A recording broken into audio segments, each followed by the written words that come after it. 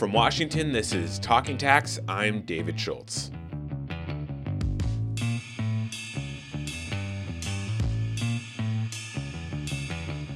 Kevin Brady is the highest-ranking minority party congressman on the House Ways and Means Committee. However, if Republicans take back the House in this year's elections, Brady won't be a part of the majority next Congress. That's because last year he announced he will not seek re-election, putting an end to his 26-year tenure representing the Houston area in the House of Representatives. But calling Brady a lame duck wouldn't be quite accurate. As the top Republican on Ways and Means, he's one of the leading opponents of President Biden's tax agenda, much of which is included in the stalled Build Back Better bill. This past week, Brady spoke with his frequent interlocutor, Bloomberg Tax Capitol Hill reporter Kaustuv Basu, about what we can expect from the final 12 months of Brady's legislative career. Kaustuv started off by asking the congressman why he's choosing to retire now. So one, I love my job, still do, and love who I work with. And frankly, I have a lot of optimism about the problems and challenges Congress can solve. And I've made friends and colleagues on both sides of the aisle, and again, not leaving because I'm disappointed or disillusioned, just the opposite. But after 26 years, you just sort of know that it's been a great blessing and opportunity, and so it is time for our family. But we still got work to do on a number of issues. Thankfully, Ways and Means Committee is in the middle of so many different issues, and so I intend to run through the tape with obviously my top priority being stopping the tax hikes and some of the I think very bad policies in Build Back Better that would worsen inflation and make our labor shortage even harsher. So talking about the Build Back Better bill, the bill is now stalled in the Senate after clearing the House. But are there elements in the bill that could be part of a smaller package that Republicans could support, maybe in a tax extender kind of bill? Yeah, I'm always hopeful that after a very bitterly partisan year, that the president understands he needs a course correction, and he does. And I know that in Congress, bipartisanship, ebbs and flows. What can be pretty dark and gray one year, you can see blue skies and you can work together the next. So I think Republicans are hopeful we can work together, certainly on Ways and Means specifically. On retirement security, we've got a good bipartisan bill. And bicameral bill, I think can build on the successes of the Secure Act in a very good way for targeting mainly those Americans who've left out of savings. They normally work for a small business and they normally have a low income. That's who we are focused on helping. I think, trade, I still believe that there is bipartisan effort to be had there. We have, I think, tremendous momentum coming off of the U.S.-Mexico-Canada agreement, really historic trade vote together. I think we have bipartisan support for re-engaging in the world with the UK on a trade agreement, a second regional comprehensive agreement with Japan, certainly discussions with the EU, reforms at the WTO are very bipartisan. I think there's an area there. The president right now has sort of a moratorium on new trade agreements. I think that's a mistake. Economically, America needs to lead morally and economically in the world. There are, I think, opportunities to make America more medically independent from China with the right tax incentives and regulatory changes. I think that's an area we could easily work together on. And then there are the tax extenders, some of which have, a number of which have expired, but there's bipartisan support, Stu, on issues like making sure that we don't amortize the expensing of research and development. That's really key to innovation. I think that's has shown bipartisan support.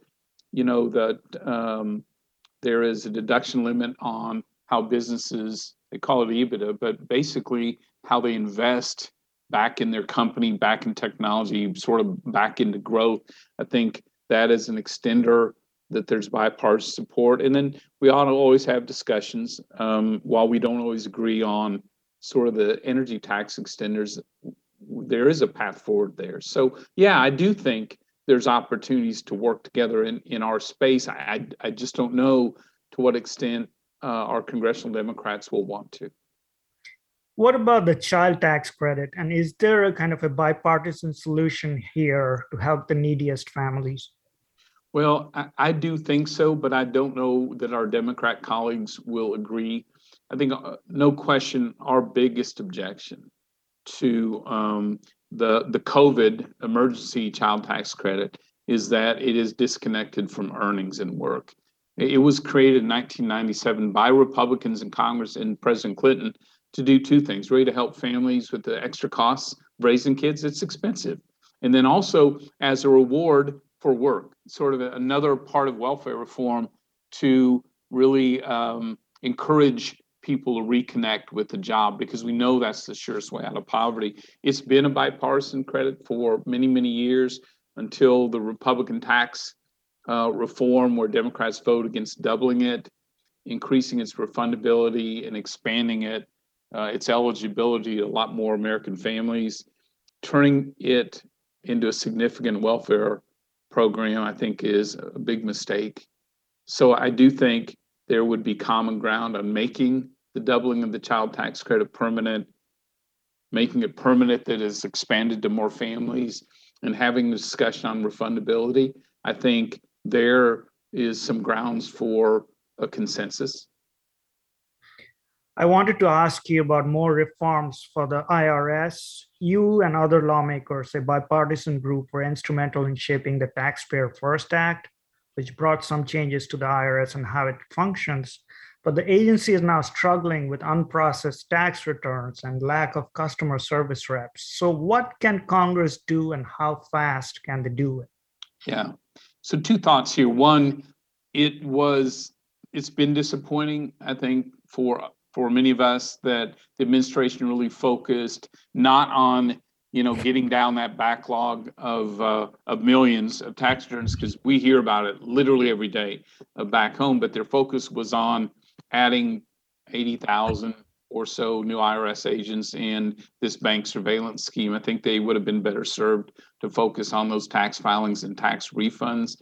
Also, they've overseen $6 trillion of spending this year, but they didn't allocate a dime to that backlog. I think that was a big mistake.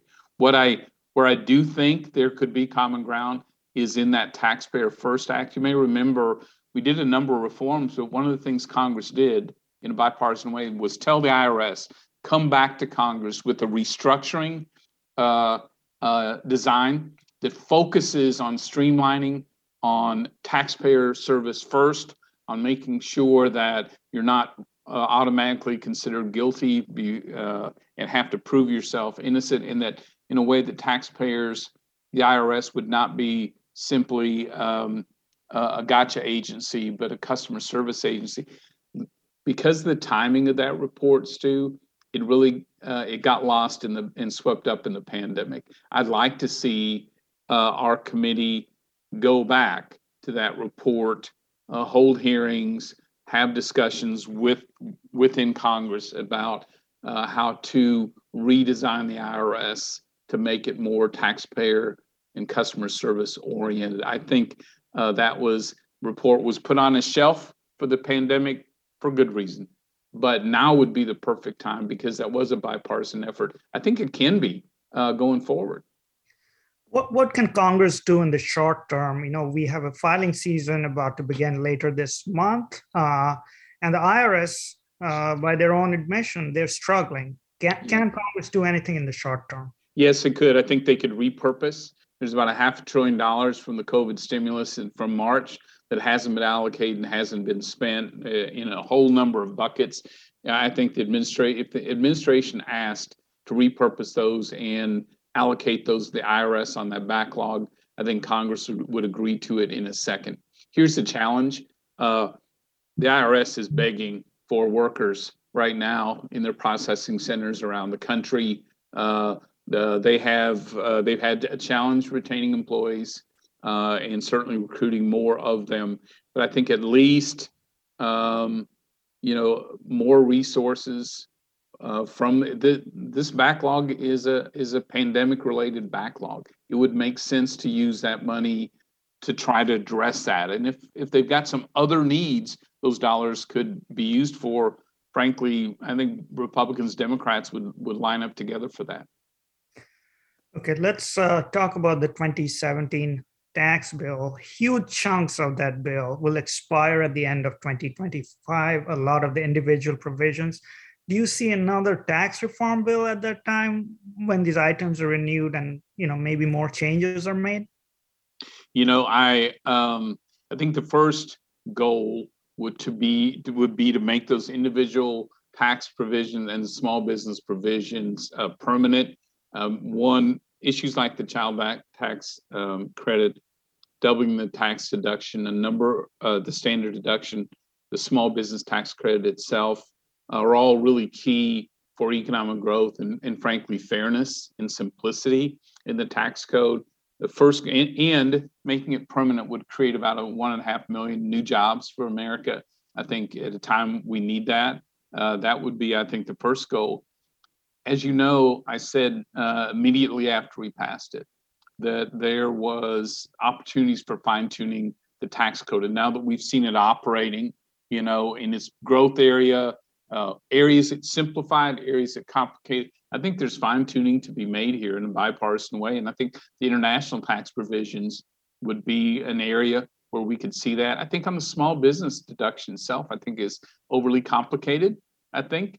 And now that we've seen it work, I think there's improvements that can be made in a bipartisan way. So, I won't be here, but my advice would be make permanent the pro-growth and the tax relief for families and small businesses, work together to fine-tune the international and simplify the small business portions. Those are the areas that have jumped out to me, watching it actually operate. What changes would you make to the international tax provisions? Where do you see Congress kind of changing? I think, now that the challenge is the international tax provisions are still more complex, than I would like to see. And now that we've seen it operate from a competitive standpoint, I would look at it in two ways. Is it making us more competitive? And if parts aren't, change them. Is there overly complicated provisions that don't achieve what we wanted to achieve? Change them. And I would say too that Republicans, as you know, have set a tax goal of making the U.S. the most innovative nation on the planet and using the tax code to help drive that. The third test I would apply to the international side is this making America a more attractive location for innovation and development? And if not, I would fine tune that. I can't help but ask you about the border adjustment tax, which was part of the 2017 Republican tax bill and would have completely kind of rewritten the tax code. It was then dropped as you faced, let's say, some friendly fire. What did you learn about Washington, D.C. at that time? Because I remember you and how stressed you were at that time. And, you were trying to go in a different direction than our existing tax code. Yeah. So we wanted to go bold and we wanted to simplify the code and we wanted to make sure we were competitive. And the border adjustment tax achieved all three of those in I think, a game-changing way. It is almost a consumption tax on the business side and would have taken that whole complex international code and wiped that out and replaced it with that simple border adjustment tax to make sure that whether you built something in China, in Russia, or you built in the US, they would be taxed the same here in the United States. It was, I think, a fairness issue, a competitive issue, and a simplification issue that would have worked well. And I still believe has a role in our tax system. what we discovered was while the rest of the world lived in a value-added tax world or a border adjustment tax world, the U.S. wasn't ready for that so quickly. It was a big change. Businesses weighed in quickly, who believed that they would be harmed by it. And frankly, we had such a short timetable, there wasn't the opportunity to normalize it, to hold hearings, to be able to make the adjustments that I thought could easily be made to address some of those issues. So it had to be set aside. I'm convinced that as the U.S. continues to fight to be competitive, and as companies struggle on these international tax provisions, that a modern American border adjustment tax, frankly, could drive more growth, certainly more competition for America, and simplify the code in a significant way that would lower the costs, frankly, of doing business. So I actually think there still is a feature for it. It will be for someone else to carry, though. So you've been in Congress for 2.5 decades. So what are you most proud of in terms of legislation, and what's the one that got away that you could not do? So obviously, tax reform, I'm most proud of. It was a remarkable team effort, I think, in the House, in the Senate, and with President Trump, and achieved much of what we sent out to create a tax code built for growth. It ended up not being as simple as I would have that we started out to do, but that's the political process. I'm proud of, actually, the first job I got from Speaker Ryan was to help negotiate an end to the 40-year ban on selling crude oil around the world. He started that 3 weeks into my chairmanship and achieved that. That was, I think, of a bit of a game changer for American independence.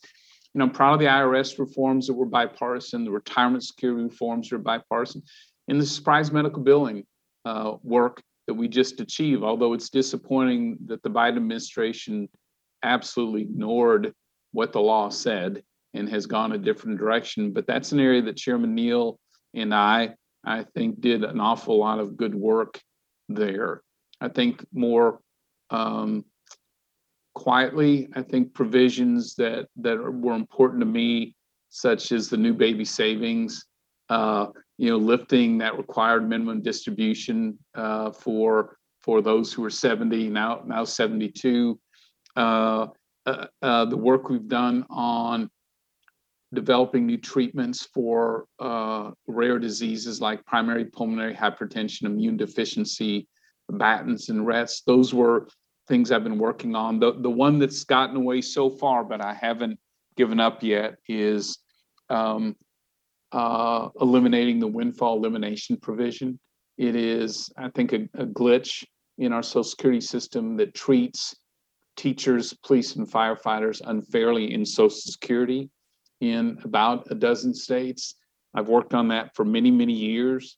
Chairman Neal and I share the same sort of passion for fixing that. It hasn't gotten away yet, but I'm hopeful we'll get that done before I leave.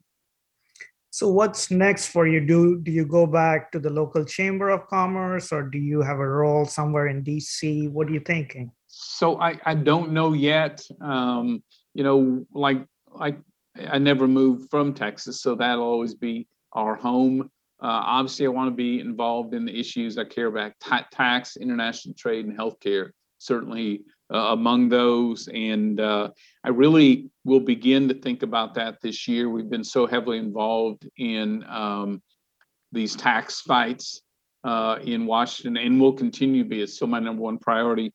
That has really taken up all my time, as well as work back home on the Texas congressional maps, and it's been exciting too on the Ways and Means Committee.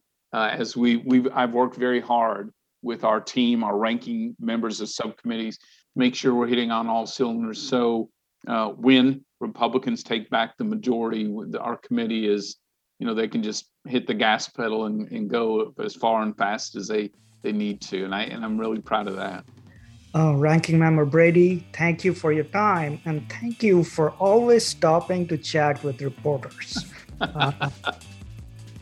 And that's it for today's Talking Tax. You can find up-to-the-minute news on the latest tax and accounting developments at our website, news.bloombergtax.com. That website, once again, is news.bloombergtax.com. Today's Talking Tax was produced by myself, David Schultz. Patrick Ambrosio is our editor, and our executive producer is Josh Block. From Washington, I'm David Schultz. Thanks for listening. The number of words in the tax code is estimated to be 1 million, about the same length as the entire Harry Potter series.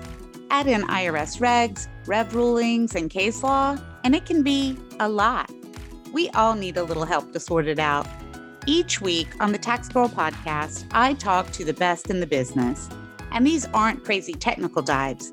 They're interesting and easy to digest looks at topics that matter to you. It's all that you need to stay ahead on the most important tax issues. You can subscribe to the podcast for free on taxgirl.com.